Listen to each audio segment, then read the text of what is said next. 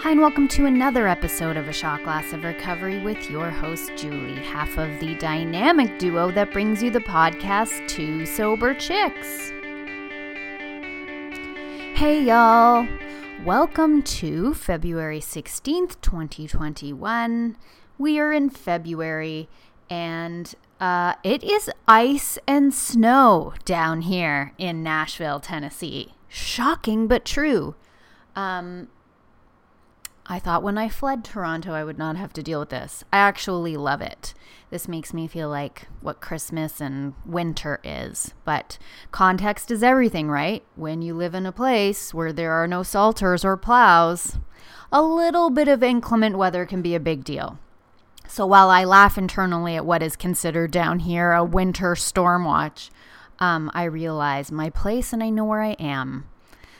So, I have a reflection I want to read today, and it is the 24 hours a day reflection for today, February 16th, and it reads as follows.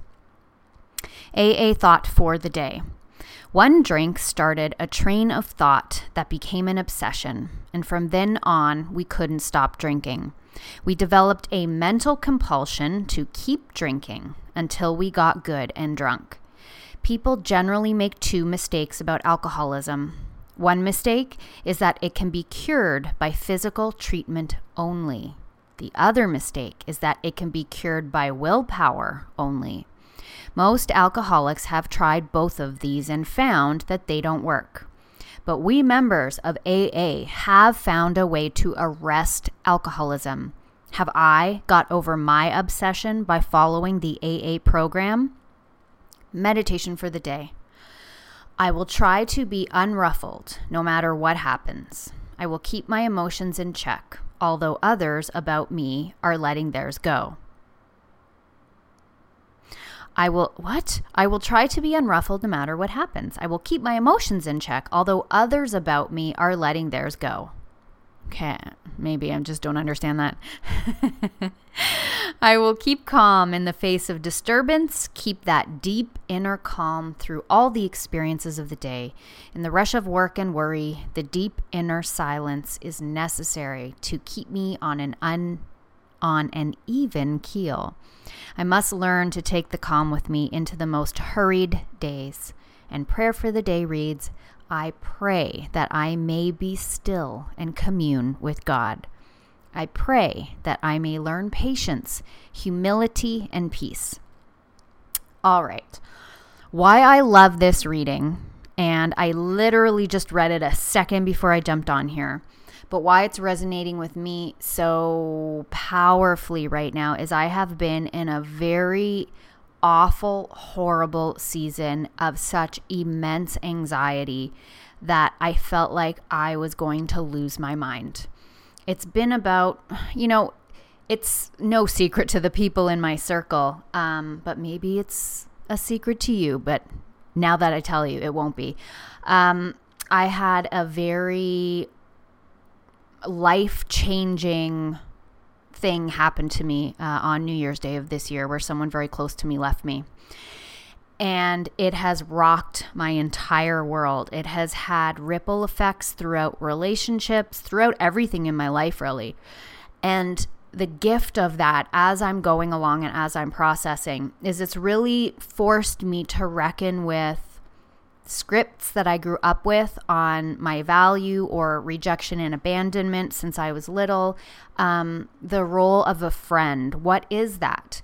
It's made me look at my friendships and relationships, to look at them to see if there's any red flags that I now know what to look for. I've made major decisions around relationships where I feel like, and I shared this in a podcast earlier this year, I am refused to be in relationship with people anymore where I self-give, or I am the one that does most of the work, or I'm checking in, or I'm just a dumping ground for people's thoughts, feelings, and emotions. And then when I have my own thoughts, feelings, and emotions, people don't like what I have to say or leave or whatever it is. And not only that, it's also made me look at what am I passionate about? Where do I light up? What gives me energy? And what's really dragging me down down, or what have I lost interest in? For example, I speak at a treatment center every 6 weeks on the 12-step program, and it's just the season is over. It doesn't light me up anymore. I'm not excited about it. It feels more like a burden. But I've been doing that for 9 years. And so I appreciate the season for what it was to me. And I'm moving on now.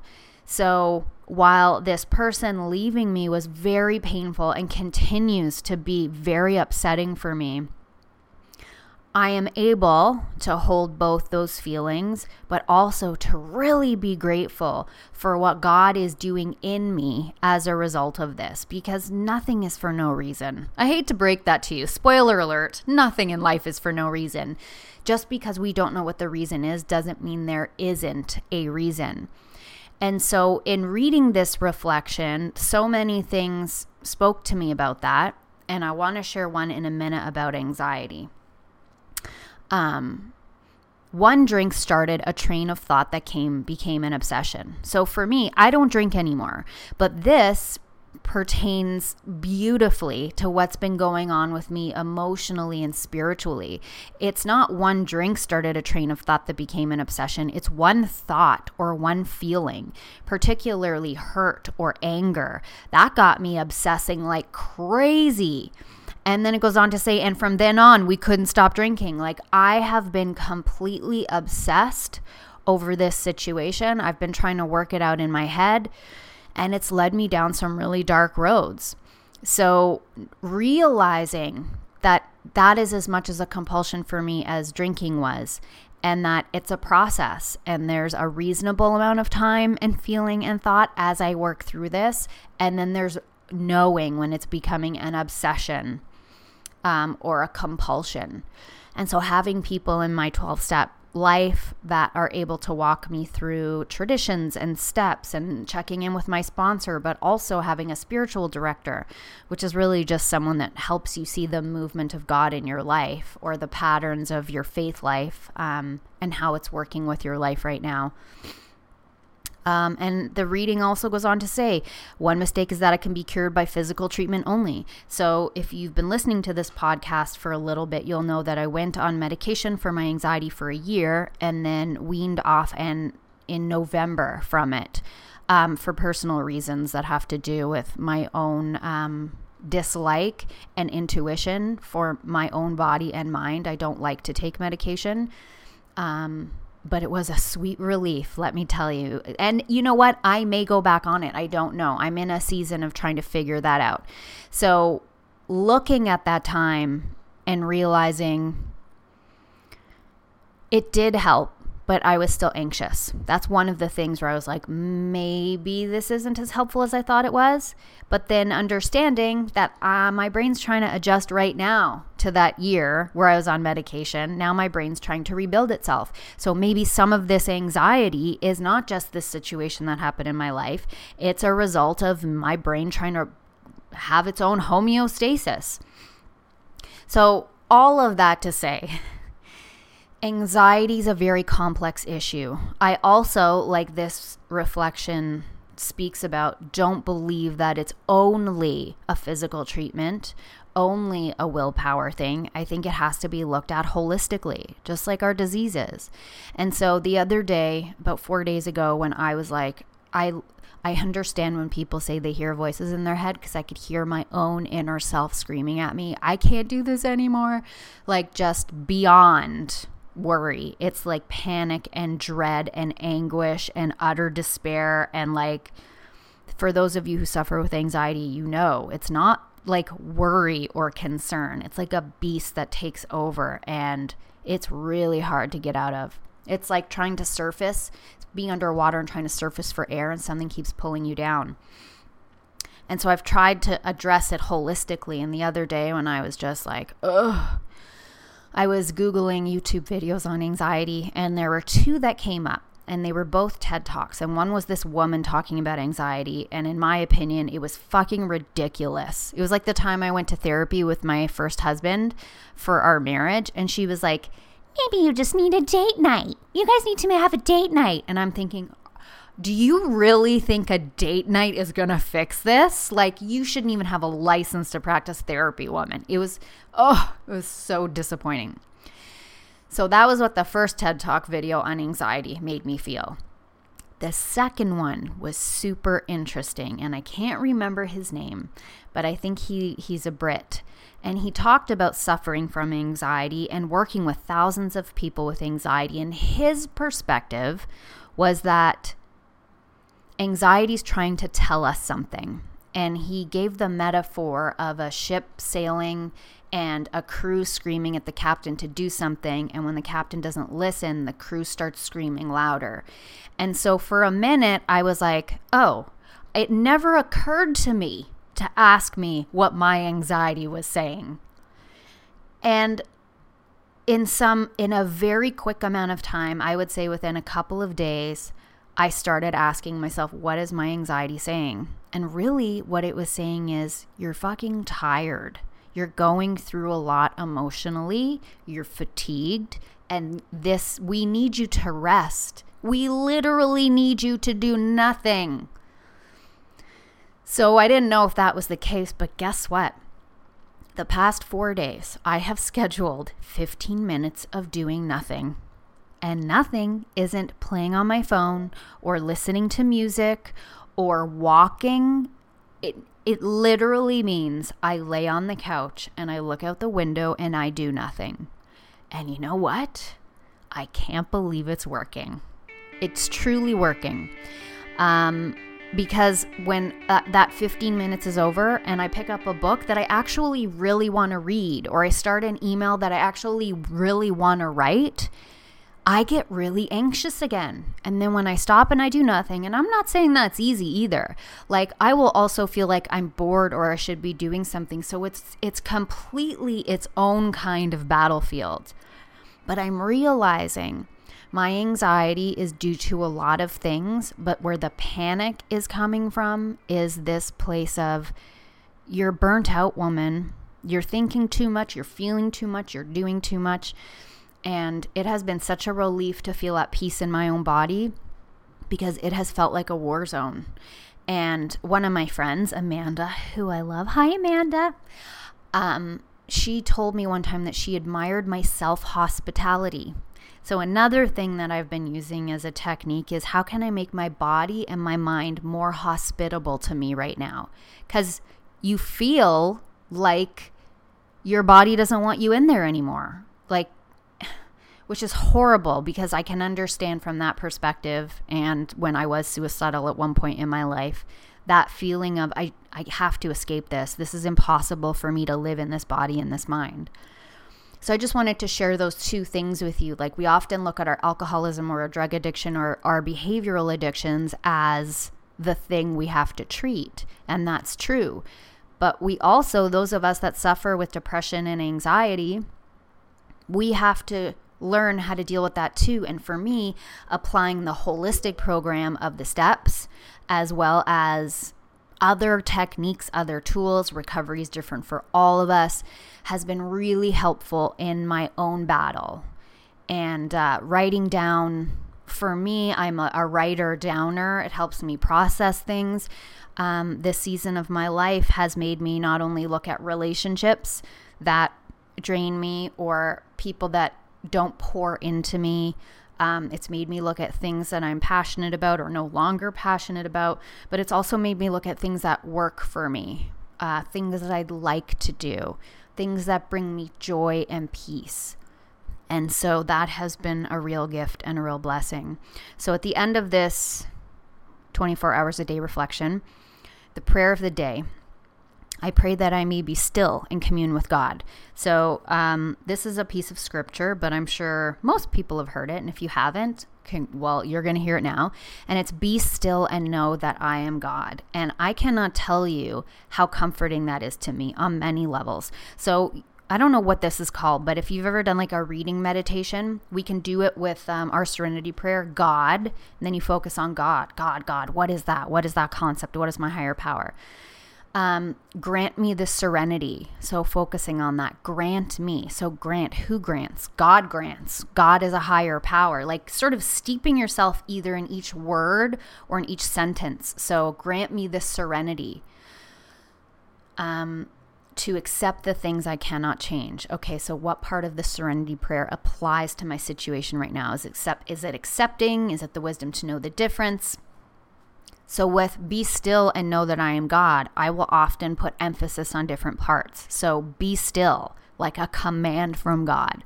Be still and know that I am God. Or I put the emphasis on the know. Be still and know that I am God. So it's not just a directive like, just be still and know that I am God. It's also an ego check for me. Be still and know that I am God. Not you, little girl. I am God. Which is what our program is all about, right? We are not the higher power. Something else has to be our higher power. And the more time we spend with him, I think the easier it is to understand that we are not God. So prayer for the day, I pray that I may be still and commune with God. I pray that I may learn patience, humility, and peace. So being patient in this season for me has been huge. I want it to go faster. I don't understand it. The things I usually do for peace aren't working. So I have to have patience to know that different things work in different seasons. Humility, knowing that I'm a human being and things are going to absolutely crush me into smithereens at some times. But there is a God, and he has a plan, and I believe that, and all I can do is the next right thing for me. And then the end of that I may learn peace. I want to be in peace. I do not want to be upset. I do not want to let something derail my life's purpose or my sobriety, for crying out loud. I don't want anything to take away from my sobriety. So I have to interrupt the thoughts that I'm obsessing over. I have to run them by my sponsor or my therapist, because each one of them might be like, or my friends, by the way, that look at me and go, of course you're anxious. Look what's happened to you.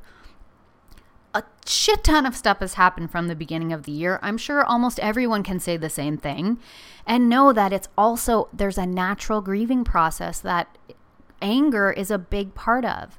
So not withdrawing into myself, not letting my anxiety or depression be the authority and tell me what the situation is, tell me what my worth is, tell me what's wrong with me, but to check it with someone else so that other people can pour into me, because God works very powerfully through other people to help us. So there was one more thing. I can't remember what it is. Oh yeah. Okay. So on a completely different note, I am giving an online retreat. Manresa Jesuit Spiritual Center is a place that I have gone to for the last 10 years, really, of my recovery. They put on 12-step retreats. And of course, because of COVID, that can't be anymore. And so Manresa, and you can check them out. I think it's Manresa-Canada. Let me pull that up so I can tell you.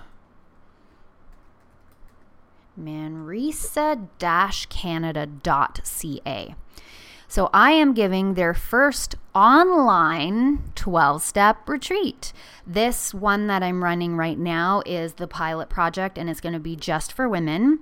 So if you would like to attend this retreat, it will be Friday, Saturday, and Sunday, March 5 to 7. Friday at 7-ish, I believe, is the first session. Saturday's got 3 sessions, and Sunday has 1. They're 25 minutes each-ish. I will be talking about all of the 12 steps over as I have learned them, and as people have poured wisdom and guidance into me about the 12 steps, whether it's Joe and Charlie podcast, various meetings, my sponsors, big book study groups, you name it. It's all been distilled down into this retreat. And I believe there's a waiting list right now. It will be donation based for Manresa to cover the costs of putting on this retreat. So covering costs for, you name it, the speaker, the people that upload the video to YouTube, the audio visual equipment, the meetings, the you name it. So it's going to be based on the retreatant's personal discretion. So if you are interested, you can email me at, I have so many emails. Okay, so the Manresa email. So it's Julie S. Manresa @gmail.com. Let me make sure that's right. Do do do do do do do do do do. There it is. Julie S. Manresa. Hang on. Where the hell is my email? I should really prepare for these podcasts, but it's more fun this way. Julie S. Manresa @gmail.com. So JuliesManresa @gmail.com. I am hoping that this will be a retreat that they feel is high quality enough to put it on their website or to start offering it to more than just women. So men, I apologize. And it's going to be pre-recorded and not live for obvious reasons. So you will get this link and you will have access to the video at the time it's supposed to be on. At this point, I don't think it's going to be available beyond that time, but it should be really fun. So I'm going to be recording that this week, all 5 sessions. So if you are interested, ladies, you can email me and I will submit the link to Manresa and they will send it to you if there's availability. So there you have it. Thanks for listening. Thanks for being with me. This always feels like a meeting to me, and I am grateful that you spend the time with me and put up with all the things I have to say.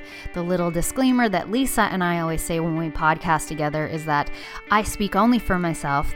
These are only my thoughts, feelings, and opinions. If you don't like them, sorry that you don't. But I don't represent anyone, anything, anybody, any concept. It's just a recovery podcast. So thank you for being here. Thank you for listening. Thank you for your support. And if you want to reach either Lisa or myself, you can email us twosoberchicks@gmail.com. I love you. Be well.